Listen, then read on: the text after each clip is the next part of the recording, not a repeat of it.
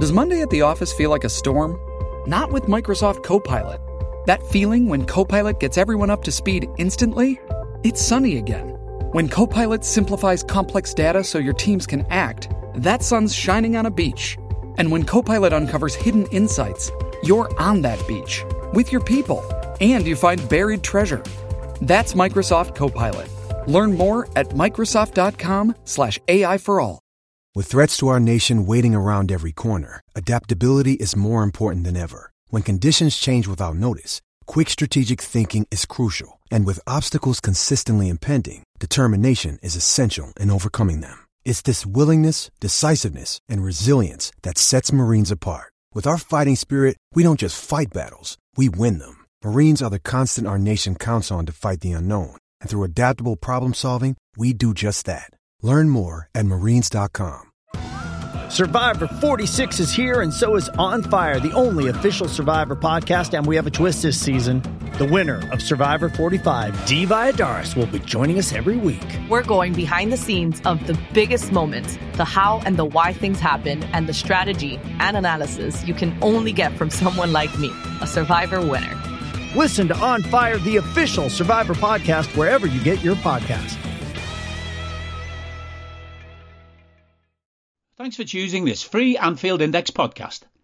If you'd prefer to listen to this or any of our other shows without adverts, then now's the time to check out Anfield Index Pro. With AI Pro, you can supercharge your entire listening experience. You'll not only get all of our podcasts without the ads, but you'll have them far faster with our Quick Publish feature available exclusively for subscribers. AI Pro also puts you in the heart of our sound studio, with an option to listen to many of our shows live and interact with the podcasters in real time as the shows are recording. Upgrading couldn't be easier. AI Pro is available on all popular podcast platforms, and we have our own apps for Apple and Android. Just head on over to AnfieldIndexPro.com and get started today. Hello and welcome to your second bonus transfer show of the International Break Half-Term Report Part 2. We're going to go again, Dave and I, and we're going to have a little chat about the fixtures that are coming up and the impact that they will have and the recent times will have on our lineup. Always, of course, with an eye towards personnel and what we might do and what might be long-term solutions. We're also going to have a look at the recent news of Robbo's injury and how that might impact the team between now and whatever the end of that injury term is. And again, will that have a bearing and change things up when it comes to the next window?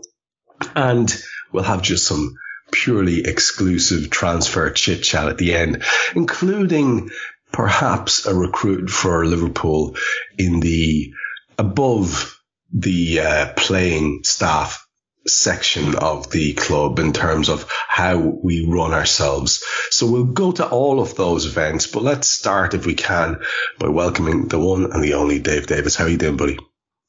Very well, pal. Hopefully the same for you as well. Yeah, I'm doing well, considering it's a Monday evening and I've had a shit Monday. It's okay. It's all okay. We're having a chat about football. How bad can things be? And we're going to have a look at these fixtures from when we get back after this latest intensely infuriating international break up until the City game. Because it is an interesting little bunch. And I've heard quite a few people refer to them using the adjective that you did in the note that you sent me, which is that they are, at least look on paper, to be quite winnable. So there are, of course, things that are going to impact that. Now, I mentioned the Andy Robertson thing. We're going to put that on ice, if you'll pardon the horrible injury pun there, because it's a separate chat for later on. And we're going to look, I think, almost exclusively at our midfield area, because it is traditionally under Jurgen Klopp the area which gets experimented with the most. And we do have some specific impacts on it, notably the absence of Curtis Jones. And I think an awful lot of people are surprised that Curtis is now being looked at as such a linchpin. But I suppose when you think about some of the mass of bodies that went out, it should not be surprising, especially when we didn't exactly address one or two key areas. So we know Curtis is suspended for the next two games. That's Everton and Forest. But we do have a bunch of four ahead of that City game. And just for folks who maybe don't have this stuff off the top of their head, we come back, of course we do, at 12:30 on Saturday coming against Everton in the derby at, like I said, 12:30 again. And we're going to be playing that on Saturday with a turnaround then on the Thursday night, a second Anfield game in a row, this time against our third opponents in the Europa League, Toulouse. We then have Nottingham Forest again at Anfield on the Sunday. So we go Saturday, Thursday, Sunday. Wednesday following that Sunday, we have Bournemouth in the Carabao Cup, and that's at their place. The Sunday following the Wednesday, we go to Luton in the Premier League on the 5th of November. And on the Thursday after that, we have Toulouse, and that is at their place on Thursday the 9th. And to wrap it all up, exactly 3 days later, we play Brentford at Anfield. And then there's another freaking international break ahead of City. And we might talk a little bit about City, but it seems so far away now. And there's another international break where some players might break. So that will be a separate conversation and very much more theoretical. So we want to get this chat going. And like I said, I'm just teeing it up for folks. You know where I'm going with this, Dave. I just want to get all the groundwork laid out before I pop the question to you. And the question is fairly straightforward, to be honest. The question is, what do we do here in terms of our personnel? And what we'll do is we'll take it sort of, if not game by game, we'll start with this first one. Considering Curtis is out, considering we've had a very, very clear issue in and around the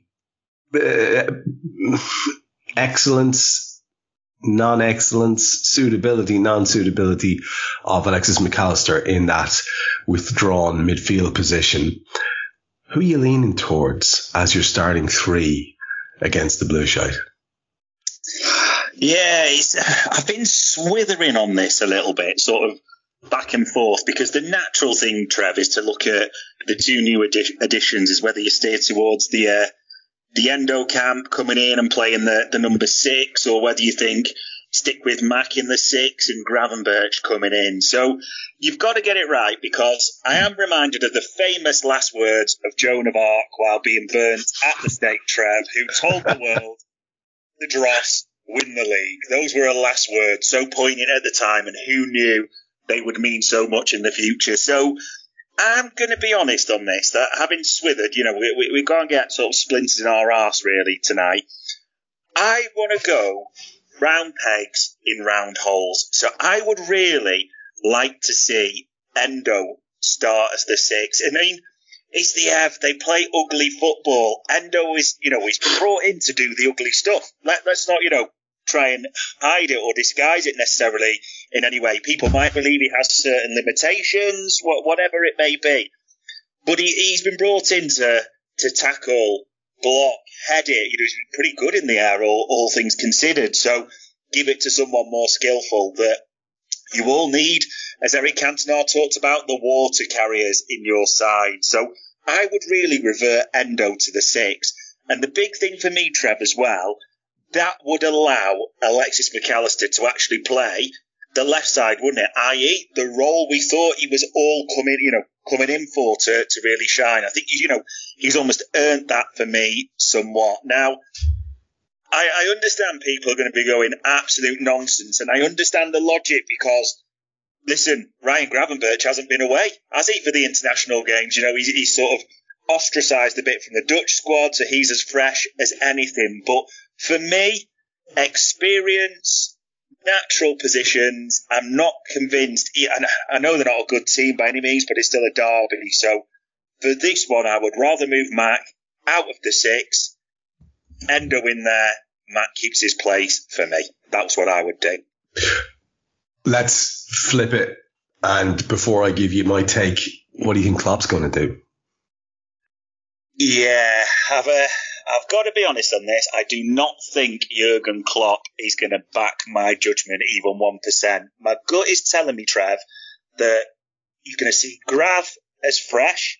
He's going to have been working with him whilst he's still at the AXA, all those types of things. And he'll be thinking, and understandably, this isn't a dig or a criticism in any way, but he's got some goals, he's got some assists, he has a certain physicality, ability to cover the ground. So I personally believe that his favourite boy, Alexis McAllister, and understandably, good lad, good player and all that, will be in the 6.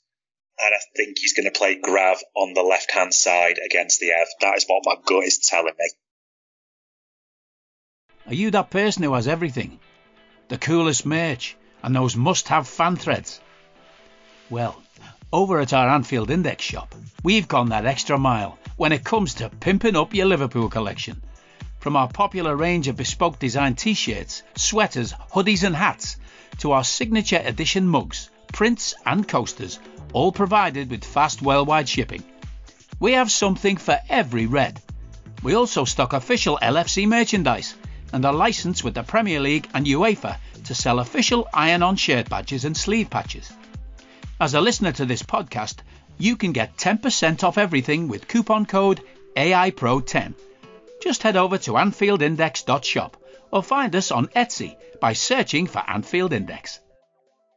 I find myself in agreement. Here's where I would like to do. I would like to see Endo given a chance.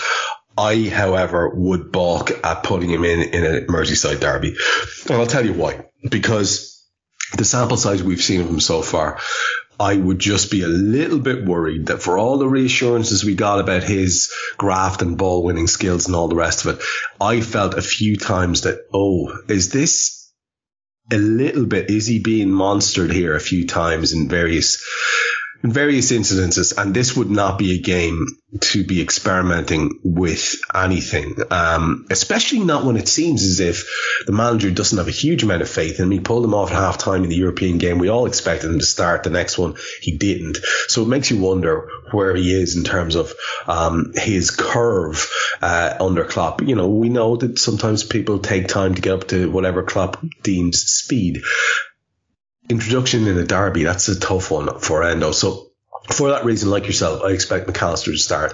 I entirely expect Gravenberch to start, and I really hope he does, because I wish for nothing more, both for the player himself and for the betterment of the team, that Jurgen will cease the failed experiment that is Harvey Elliott as a midfielder in a 3 when we have Trent behind him and Mo in front of him. That's just not going to work. Stop it now. Just stop it.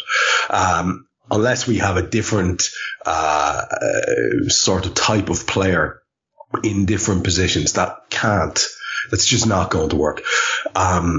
And I say that as a massive fan of Harvey Elliott, and I'd love to see him get plenty of chances across the front 3. And I think he should. But I don't see that as a role for him. Or maybe if we play a midfield 4, he could play as one of the wide roles, depending on what we're doing. If there's a 4 behind it, perhaps. But it just needs to be, I think, no longer a thing. So for that reason, I'd be exactly the same as you. I don't see it going any different. But then what do I know? And we could both be fairly sickened, and it might be the same midfield lineup again with Harvey on the right and Dom shunted across to the left. Who knows? As you say, they'll be working on something over the course of this week. Klopp's brain trust will be working on something, so it's going to be interesting to see. Now, we know I think it's fair to say, Dave, again, correct me if I'm wrong, but I think it's fair to say that Curtis would probably be a bit of a no-brainer alongside Alexis and Dominic with the current makeup of our squad, regardless of Gravenberch's form, if he was available. So let's just take that as a given, because it seemed to have been the case before he got suspended. Who do you think benefits from Curtis's absence? Can you see a situation where someone puts their hands up?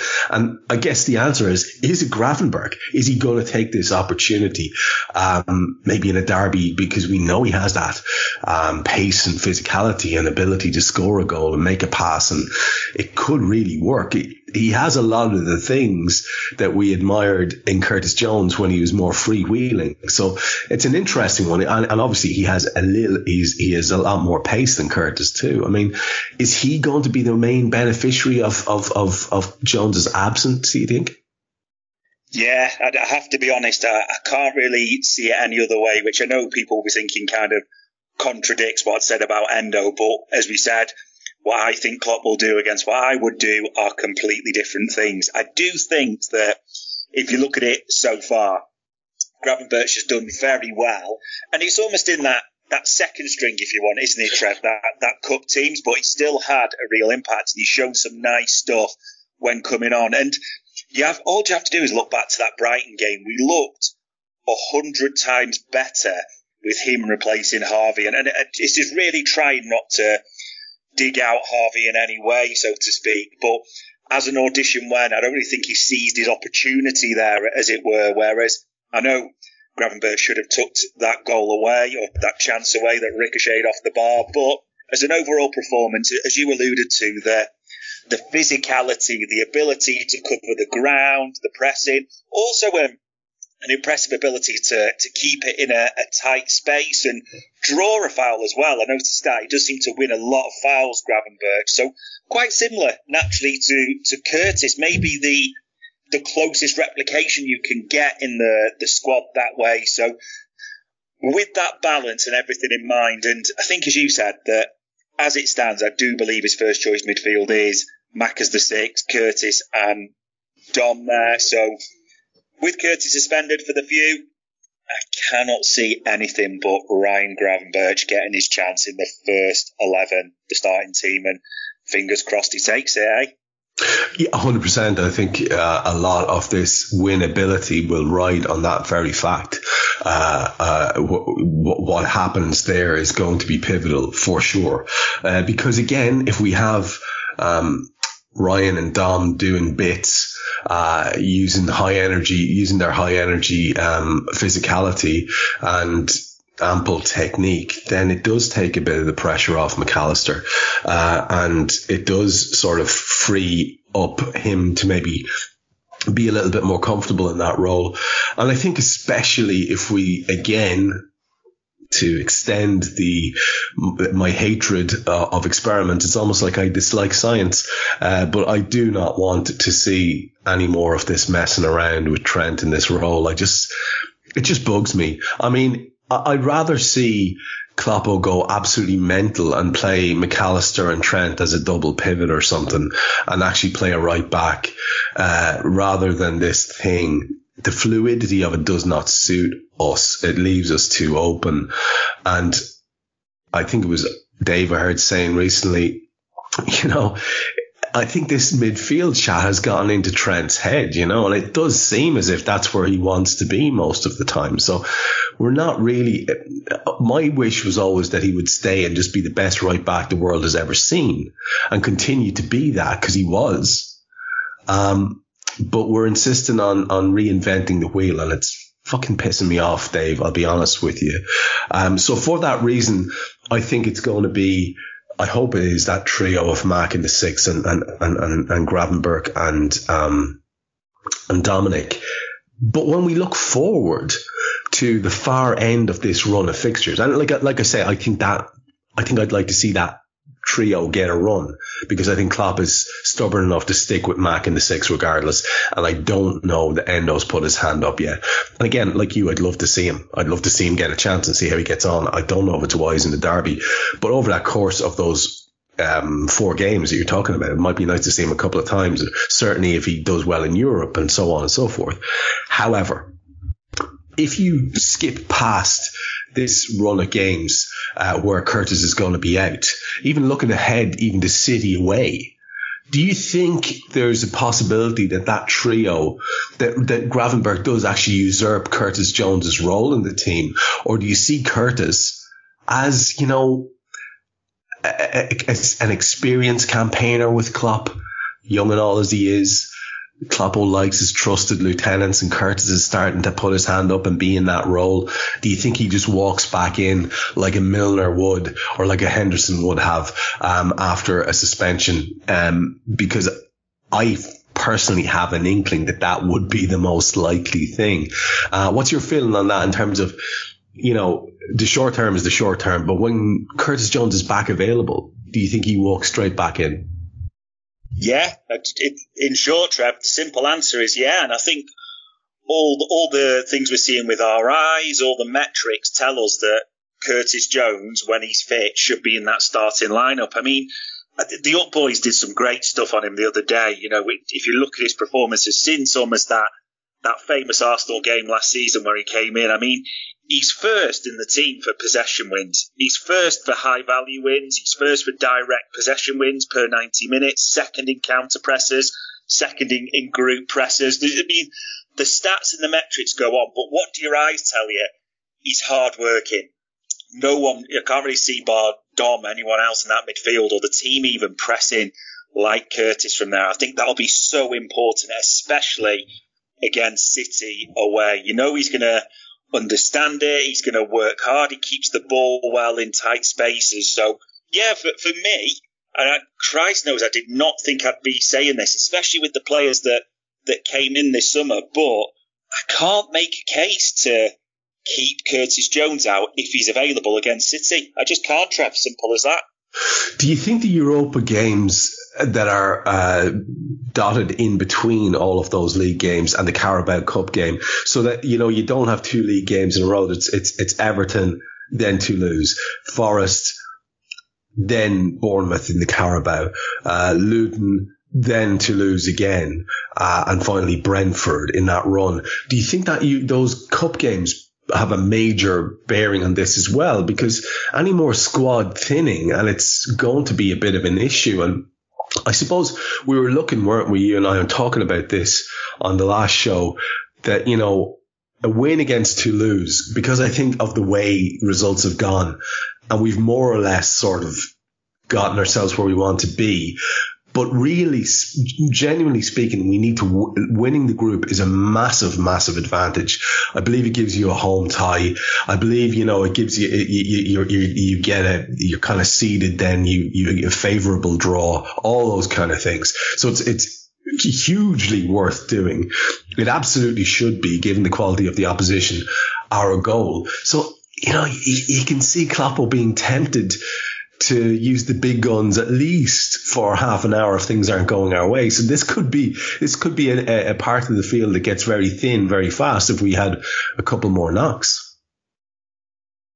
Yeah, it's an interesting one. And listen, I'm saying this with, touching wood, fingers crossed and everything, but I actually think these cup games, or these options against like the Bournemouth and the Toulouse doubleheader, I think they could present an opportunity, especially with Curtis out. It's a chance for people. It's almost Klopp saying to them, right, audition yourselves, boys. Show me you should be in that team. And listen, people will probably laugh as I say this, Trev, but we are led to believe, as per the last sort of press conference or update that we had from the club, that even Thiago Alcantara and Stefan Bajcetic could be back sometime soon after the international break. So if you think about it, if that is true, and I know people are going to be rolling their eyes when we're talking about Thiago like this especially, but if that is true, these games could be crucial in getting those two players as well up to speed, couldn't it? Getting the minutes on the pitch. And obviously, if you can, by the end of this run, have Badge and Thiago firing, that probably changes the picture completely, because if some miracle that Thiago is fit, ready for this City game, that changes the conversation a bit, doesn't it, eh? Yeah, 100%. And no, I think we're all really, really eager to see Bajcetic play again for sure, and see bits and pieces from him. And yeah, Thiago's starting to feel like a myth. I just want, probably the midfielder I've enjoyed the most watching since the Gerrard Mascherano era midfield and Alonso and all that. I think I haven't enjoyed watching a midfielder as much as Thiago. Nobody's a bigger fan. It's so frustrating, the lack of availability he's had since he's been on our books. But yeah, they would be a very big boost for sure. And obviously the kind of games that, you might want as a step back to challenging for first team. So that could work out reasonably well for us, as you say. It's so interesting, Dave. Just to take this to its logical conclusion for a second, the fixture against City that we mentioned there comes in on the 25th of November. And that's when we come back after this next nonsense break. And we then have Lask and Fulham. We have Sheffield United, and we have Crystal Palace, and we have Union Saint-Gilloise, and we have Manchester United, and we have Arsenal, and we have Burnley, and we have Newcastle, all before the turn of the year. It's a mental run of fixtures. Absolutely nuts. And anybody who's thinking about, well, we're going to solve our problems in January is completely missing the point that we have so much pressure to win these games. Massive, massive games. Games away against Arsenal at the tail end of the month. A game away against Burnley. A game at home against Arsenal, a game away against Burnley, a game at home against Newcastle, a game at home against Manchester United. And because they are our home games, Dave, there's pressure there for us to win them. So we need to have a functional unit and backup for that functional unit. So the best case scenario, I guess, is that we get some of these boys back in fit and firing again, and we build that area of the field up and have availability rather than being too pessimistic and worrying about knocks. That's best case scenario. But I can't help but think, if we have all those games until the 31st of January, which is the Chelsea game, not 31st of January. If we have all those games up until the 30th of December, I can't help but feel that, we're going to be reliant on all these guys to do the business for us. And I wonder, Dave, tell me how you feel about this. This is a transfer show after all. If enough lads have put up their hands and done a McAllister-esque solid job, do you think the pressure is there still as high as it should be for us to go and address that more defensively minded ball winner type? I've heard a lot of people talking about Andre. We did recently as well, but again, he doesn't seem to be the profile that we're talking about there. He's a good player, but not that player. I mean, how do you think it's going to affect our impulse to do January business if we actually go on a solid run and really acquit ourselves well in this next portion right up till the 31st of December? Hello, I'm here to annoy you. I'm here to annoy you into listening to more of me and more of others on EPL Index. We don't just have the Anfield Index stuff. We've got EPL Index as well, which covers the entirety of the Premier League. And we have 3 podcasts and a whole bunch of really good writing on EPLindex.com. The podcasts are my own two-footed podcast, which is every day at 4 p.m, Monday through Friday, covering the whole league. We have A Tad Predictable, hosted by Tadiwa. You know Tadiwa, he does Anfield Index. He presents A Tad Predictable before every Premier League match week.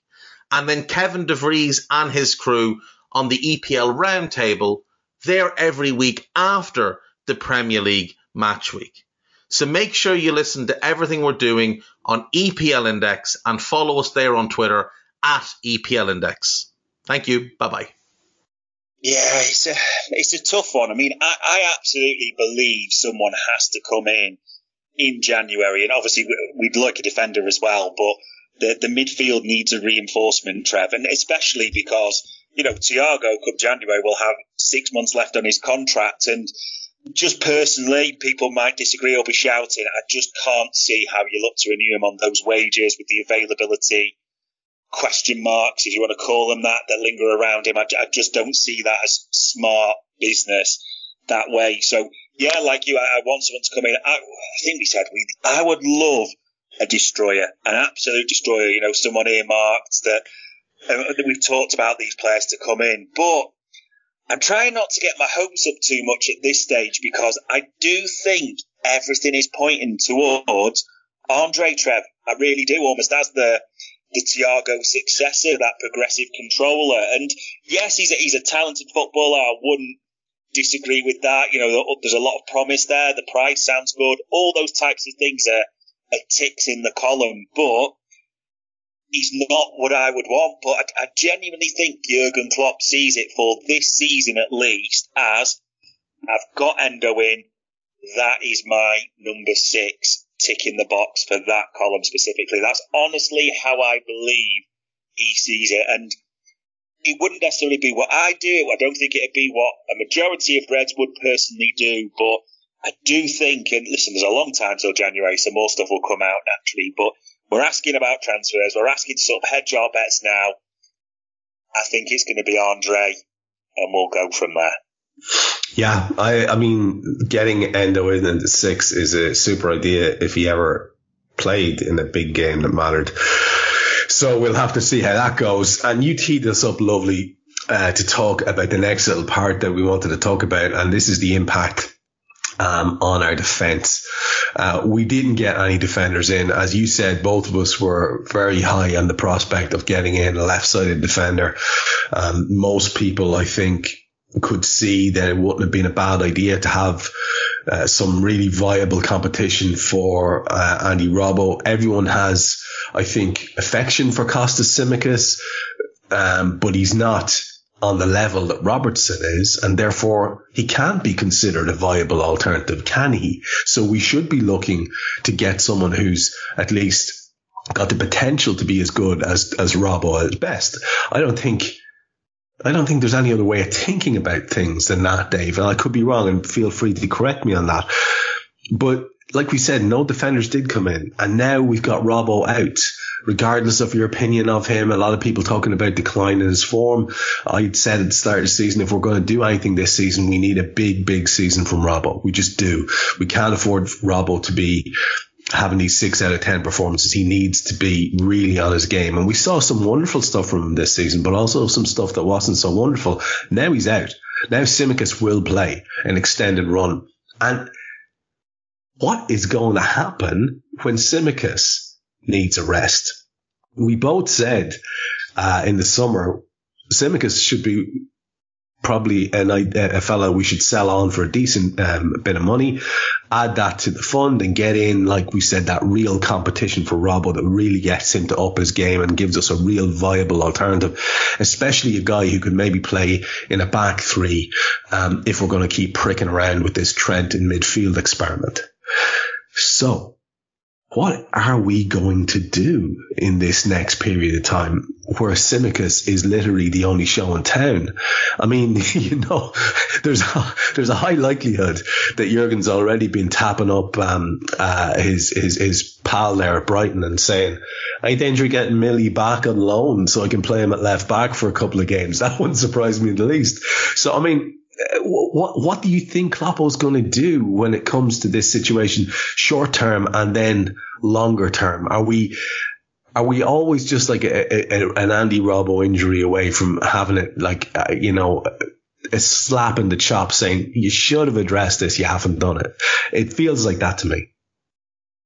Yeah, it can't disagree with that. It almost goes back to what we said a number of times in those summer transfer shows, that we believed, and I still stand by this, Trev, as we both said, that Jurgen Klopp believes his defensive options are better than we do, so to speak. And yeah, and I get people saying it's unlucky, and I get that to an extent. And what I mean by that is no one's obviously going to predict Andy Robbo with the shoulder, and we don't know the full impact, but all I'm going to take is Steve Clarke's press conference today. Now, Steve Clarke, the Scotland manager, was asked about Andy Robbo and if he knew anything.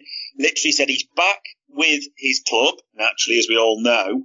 Said, it's not for me, I don't know, and it's not for me to give a definitive timescale, but I can't guarantee he'll be available for the next set of international fixtures in November, which is probably the worst read between the lines, shall we say, Trev. It's not going to sound like a short-term thing, or, depending on how we define short-term, but he's not going to come back straight away. Now, I wouldn't do this personally, but I understand that Jurgen Klopp will back Kostas Tsimikas fully. He will play there. He will become the natural first choice left back with Robertson out. That's honestly what I believe. They signed the new contract, all those types of things. It's not necessarily what I would do, but Kostas will be the main fullback for those big games, obviously depending on how long Andy Robbo's out. What I also think it will do is, and I could be wrong on this, but I think an opportunity falls to someone. What I mean is, taking into account what you said against Toulouse, if you can get this Group 1 early type of thing in the Europa, I think young Luke Chambers. Now, if you speak to obviously the journos and people around the club, they've got massive hopes for this kid. He really shone with Kilmarnock on loan last season. I know people are going to start saying Kilmarnock to Liverpool, a big leap. I'm not debating that, but it's a natural thing with these young players, isn't it? They've got to get some time, experience on the pitch, all those types of things. So what I genuinely think is he will wholeheartedly back a popular member of the squad, as will everyone else, Kostas Tsimikas, to come in, play left back in those league games.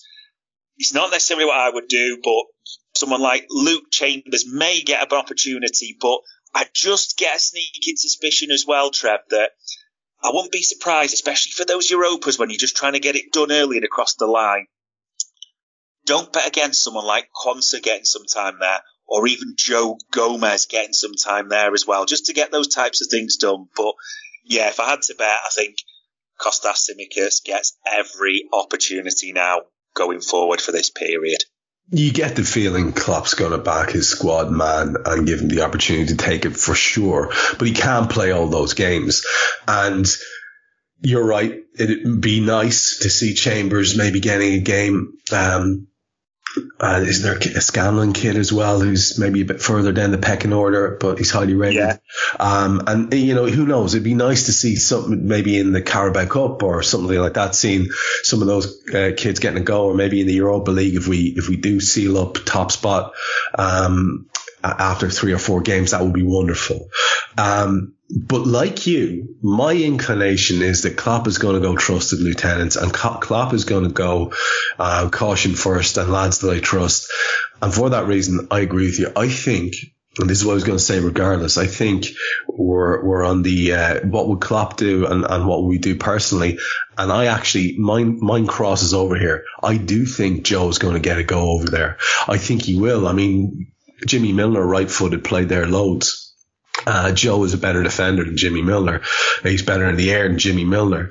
He's more mobile than Jimmy Milner. And he's got a lot of rhythm and game time under his belt at this stage. And I think if you told Trent to have a bit of discipline and stay at home a bit more and concentrate on being a right back, and you had Joe over the far side with Ibu and Virgil in the middle, I actually think that's a fucking really strong back four, to be honest with you, Dave, and I kind of like to see it. I know it's kind of apples and oranges, but Joe has played there before and done well. And we know that he's mobile. We know he's a good ball carrier. We know he's got a pass. We know he can do things at pace. So I think it might be actually our strongest solution. And this seems harsh on Tsimikas, because I do believe Klopp will give Tsimikas first choice, but I think if it looks as if Costa's form is dropping off, I think Joe gets plugged in there straight away, and like you said, maybe gets plugged in if the European game is deemed important enough. I think it's him that starts there. So, and I'll be honest with you, Dave, I'd love to see it. I mean, what do you think? Do you think it could work, Joe Gomez over there for an extended period? Because I mean, like I've seen him in that position for Liverpool before. I don't see how he could be any less accomplished than Jimmy Milner was, and he did a super job there at Milner for a while.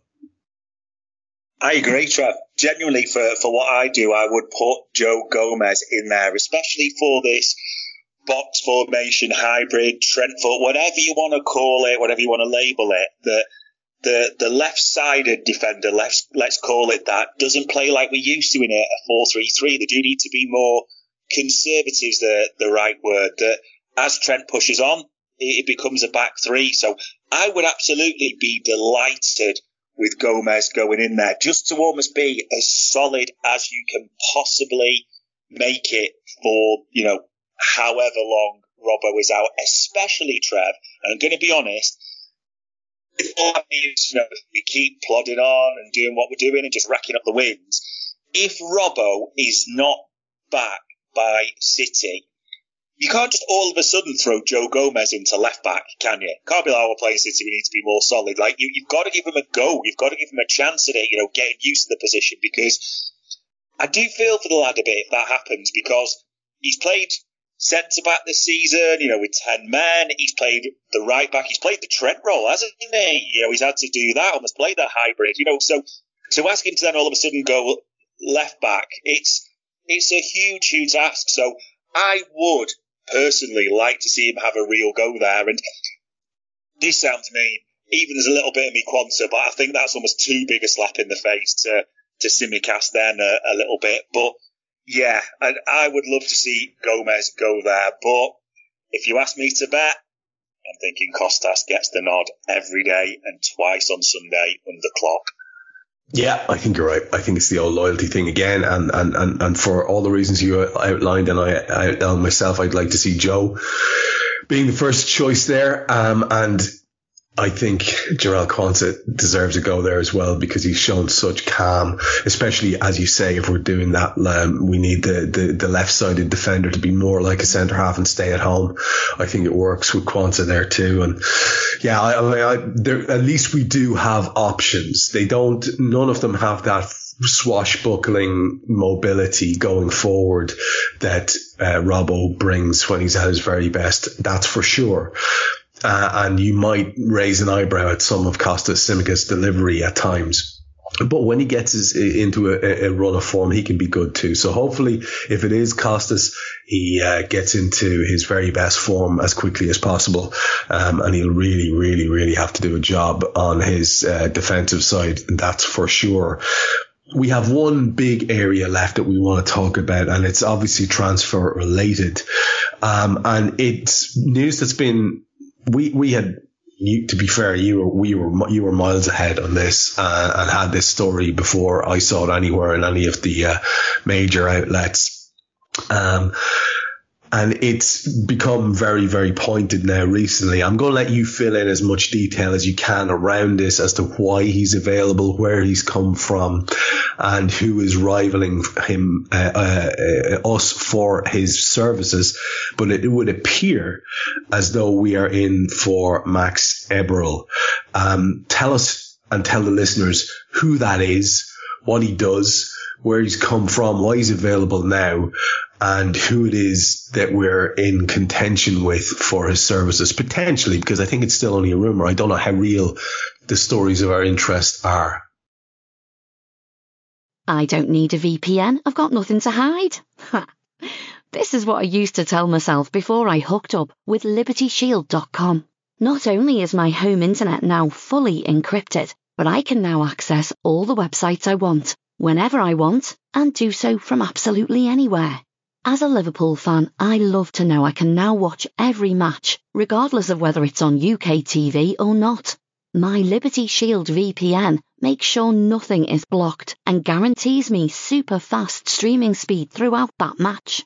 You can get connected right now with their software package, which includes a 48-hour no-obligation free trial and instant access to their apps for Apple, Android, Fire TV, PC, Mac and Android TV.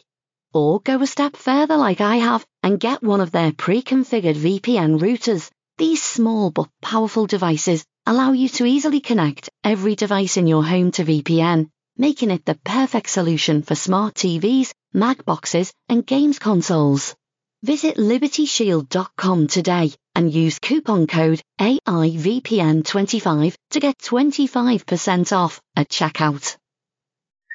Yeah, it's a fascinating one with Max Eberl. That it does seem that there's legs in this, no matter what people think or believe, that you've got to just be factual if you look at the stories that have come out. So obviously he's recently left the Red Bull franchise. The Red Bull released that statement, didn't they, saying that having spoken to him, he believed a lack of commitment to sort of the group. So, they've parted company, and the lack of commitment stemmed, Trev, as it all came out in Germany that Bayern was sniffing around, weren't they? And people looked and went, hold on, Bayern have got sporting director in Freund, but actually that's not it specifically, that they were offering a seat on that fabled board, weren't they, with the viper's nest, so to speak, with Rummenigge, Big Uli, and all the others, so to speak, together. So people, raised their eyebrows, but understood it. It's Bayern, it's the pinnacle of German football, a seat on the board, how he's earned it from Mönchengladbach through to the Red Bull franchise, all those sorts of stuff. So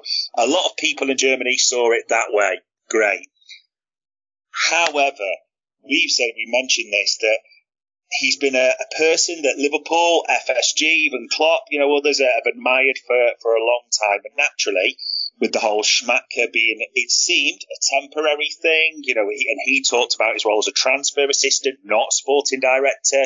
He talked about his role and having that break clause, the options he put it to shake hands and walk away, that it left a big sort of open question mark there, didn't he? And people were wondering, where's the move going to be? Who's it going to be? And that's obviously from us at AI sniffing around and asking that, Liverpool like him a lot and he was a potential option. But the big thing that's now sort of corroborating that, Trev, is quite a few of the German sources are saying this, and Bild Sport specifically, everyone knows, well, I say everyone knows, I'm sure people do know Bild, a big name in Germany, have said that Liverpool are direct rivals for Bayern, i.e.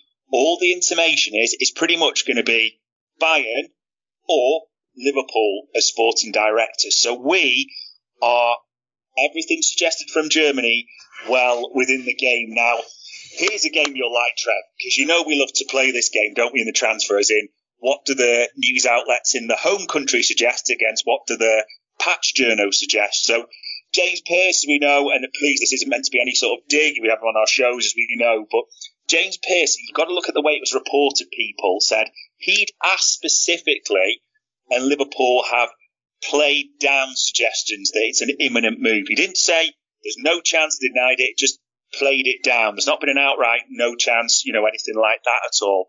I would suggest there's strong legs in this. You know my thoughts on this, Trev. I think he's perfect for the role. I think Liverpool think he's perfect for the role. It literally will come down. I mean, what a life this boy's got now. He's going to pick either Bayern on the board or Liverpool sporting director for me, where I think he'll be, enjoy privileged powers, put it that way, type of thing. So, yeah, I think it's Liverpool or Bayern. If we've got this chance, which I genuinely believe, I think we've got to make it happen, Trev. Simple as that. But, yeah, I think there's all systems go for me personally. I'm looking at Bayern's setup. Like you said, it's famously structured and potentially toxic for sure. And if you are out of favour, you're very quickly out of favour, and several high-profile people have felt that feeling very recently. I wonder, with Christoph Freund there, who I think was somebody that, you'd like to see Liverpool have been interested in back in the day anyway. But if he's there and they have that, structure with all the leading lights who obviously have their say in whatever way, shape or form that manifests, would it be fair to say that his role, if he were to come to Liverpool, would be considerably more ample, and probably he would have considerably more clout than he might in Bayern? And if that is true, might that be a thing that might edge him towards Liverpool as opposed to going with the, one of the prestige clubs in the world, and obviously the prestige club in that particular league? How do you feel about that? Have we any info around what his role would look like in the two places? Absolutely spot on, Trev. I think that as the selling point is our advantage, as it were. That does he really want to go into, and listen, it's completely understandable because of the salary and role if he does, but does he actually want to go into the Bayern Game of Thrones? Because it is ruthless and they slit throats without even blinking, do they? It doesn't matter the name. Like, Look at Oliver Kahn, Sally Hammersic.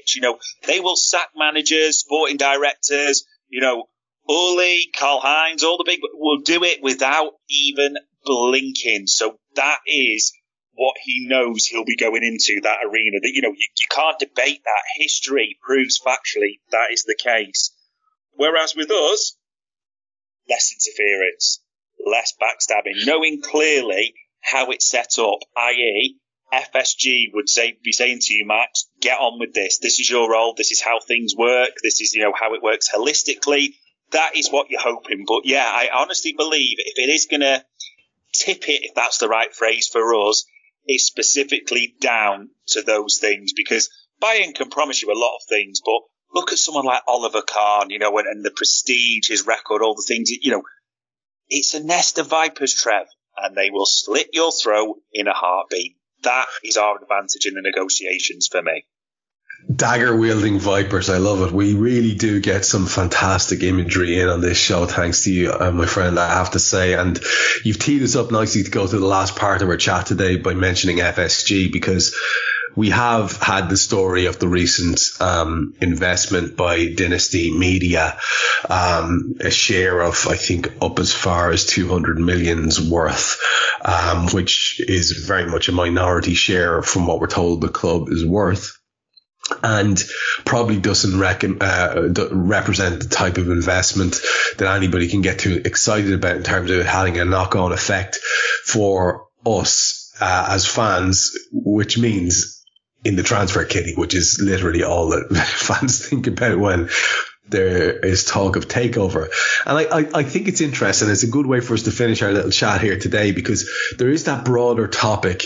People have been getting all nostalgic and looking back at 10 years of NESV stroke FSG. In other words, 10 years of John and Tom in the lads, doing their business, having, sort of, bailed out a dodgy looking setup for us, and having a tricky opening spell, and then discovering Jurgen Klopp and the joy of success. And then, of course, in that period of time as well, under Klopp, many of us considered to be, not proper fans by lads who I think openly refer to themselves as top reds. I'm not sure on the nomenclature, but many of us believe that further investment from a point of strength would have ensured at least one more league title and one more Champions League.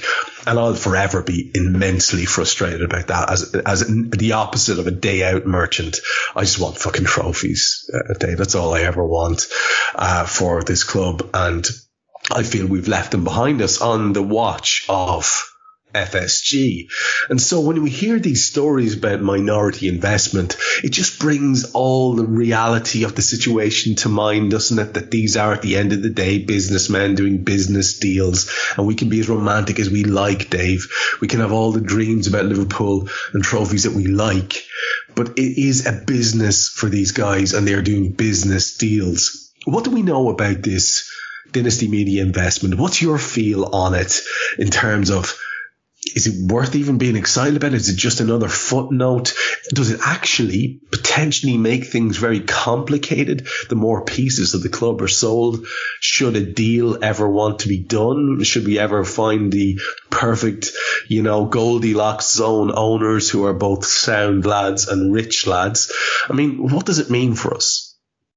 Yeah, I'm not getting blown away excited. And I know people, when they're obviously all this partial sale talk, we're looking for some big players to come in. And this is not playing Dynasty down in any way. But what I see this as, Trev, is a smart business deal because, let's be honest, FSG could line up with quite a few people to, it's not big money in football terms, is it? I know people could be screaming because I'm saying, up to $200 million is, but in football terms, for the big business that we're talking about, it's really not at the top end of elite football clubs that big. Liverpool are doing this for debt servicing, aren't they? Let's be honest, so they can get rid of the debts linked to Annie Road, the training ground, all those types of things. And it was interesting because we had David Lynch on sort of a Media Matters show earlier, and he was kind of talking about the same thing, that it's about debt servicing. It doesn't mean Liverpool are going to start spending absolute fortunes that we're looking for, necessarily going to break transfer records left, right, and centre. But if the debt's paid, if the key debts are paid off, Trev, if the wage bill's been slashed, as it were, how can we be playing the pauper? Which we will, Trev, which we will publicly, but how on earth do you think that's going to fly by anyone once you've got those money, the debt paid off, all that type of thing, the wage bill slashed? They will, but it will just look even more foolish playing the pauper that way. And then the other thing I've got to say on this, Trev, is it very much feels like when you do the investigation, a few stories that are coming out, this is almost like, to dial up a 1980s imagery, they want Dynasty's Filofax. They want their black book. They want their connections. Because if you look at it's two boys that sort of headline this company. These have been major players in US sports investment. And you look at the companies and the people they've been involved with. They've been involved with Morgan Stanley. They've been involved as advisors, Trev, for the NFL. They advised the Pittsburgh Steelers owners on a restructure of their finances as well. Even when the MLS started to build, these boys were advising as well. So it almost feels like, for me specifically, it's their black book as well, their connections, because there's a lot of people that FSG could get into bed with, it's not a massive sum. It's not in top level football. If we look at them down the East Lancs and the figures quoted, 200 million is not big money in terms of top level football investment. It's about connections, sporting partnerships, however you want to see it. But I would love to be able to say this will transform the transfer show, as we would love and talk about, all those types of things. But it's a positive footnote in that sense. But I still think they'll find ways to play the pauper. And we'll still think, how are they doing that? The only thing is now I'll think, Christ, with this development as well, how are you playing that role? But I still think it'll happen, Trev. That's my honest take on it. They'll find a way. Life will find a way, as will FSG doing the poor mouth. And, I honestly, I was always more of a Dallas man than Dynasty. So I have very little excitement about it. Like yourself, I see it as a cynical business move. And I hear people sort of sanctimoniously wanting me to get excited about debt payment. And I'm like, yeah, I think you've mistaken me for the lad at the accountants convention. I don't care. I mean, once the club is being run well, don't expect me to get excited about paying down debt. I mean, what the hell is that? That can never get your blood flowing as a fan. There's only so much smug sanctimony I can feel about being in inverted commas well-run club. I've always been open about that. And if you want to be up on that high horse, and if it makes you happy and gives you cuddles at night, then fair play to you. And we're different people. And I'm sure there are people who are listening to this who feel as if that makes them happy and content. And, there's no judgment here. It doesn't do it for me at all. And so my last question to you in the last minute or so of the show is, as you look ahead, past these fixtures, we talked about the run there. We talked about December 31st, and we have this really mad setup in terms of the fixtures where, there is the last game in December on the 31st of December. And I think there's a chance that one might get moved, actually, probably. And that is the game against, it's the 30th, of December against Newcastle at Anfield. The only other games in January are on the 13th and on the 31st. That's mad. There's a serious gap there in January at the moment. Now, I think there might be a couple of rounds of FA Cup in there. But I suppose what it does is it gives us a little bit of leeway. I'm going to the game on the 31st against Chelsea on a Wednesday night, Anfield under floodlights in the cold, dark January. And I can't wait. And I have a simple question for you. And you can make this as long or as short as you like. I know we're both watching the clock here for you. Do you think on that night I'm going to be looking down at a few new faces togging out in Red's training kit? I'm reminded of a verse in the Old Testament, Leviticus chapter 6 here, Trev. And the famous words as uttered by Michael the Apostle, who said, spend some fucking money, lads. That midfielder could be the title. And it's amazing how these things transfer into real life in the future. But I think you'll be looking at an Andre, Trev, personally. That is what I believe. I would love to believe you'd be looking at a defensive reinforcement. But alas, as it also says in Leviticus, sometimes Big Jurgen just believes more than us, so let's see, eh? The good book, such a source of wisdom. And for the first time, I'm discovering that Michael was an apostle. This is amazing stuff. History lessons, theology lessons, and football lessons from Dave Davis as we wrap up another transfer show. This is a bonus one that we did for you, so you'd have some stupid international break content that is not stupid for you to wrap your ears around on the topic of Liverpool. As ever, I've enjoyed doing it. And as ever, it just leaves me to say thanks a lot, Dave. Loved it. We hope you enjoyed listening to this Anfield Index show. Please be sure to subscribe to our channel so future podcasts find their way to your device automatically. There's nothing quite like fan engagement, and we'd love to know what you think of anything discussed on this show. The best way to get in touch is over on our free Discord community, where both podcasters and listeners debate the hottest LFC topics 24/7. Sign up free now at AnfieldIndex.com/Discord. You won't regret it. You can also follow us on Twitter at Anfield Index and find us on Facebook by searching for Anfield Index. Oh, and before you go, we'd love it if you could leave us a 5-star review on your favourite podcast app. It only takes a couple of seconds, and it means the world to the people who create these free shows. Sports Social Podcast Network.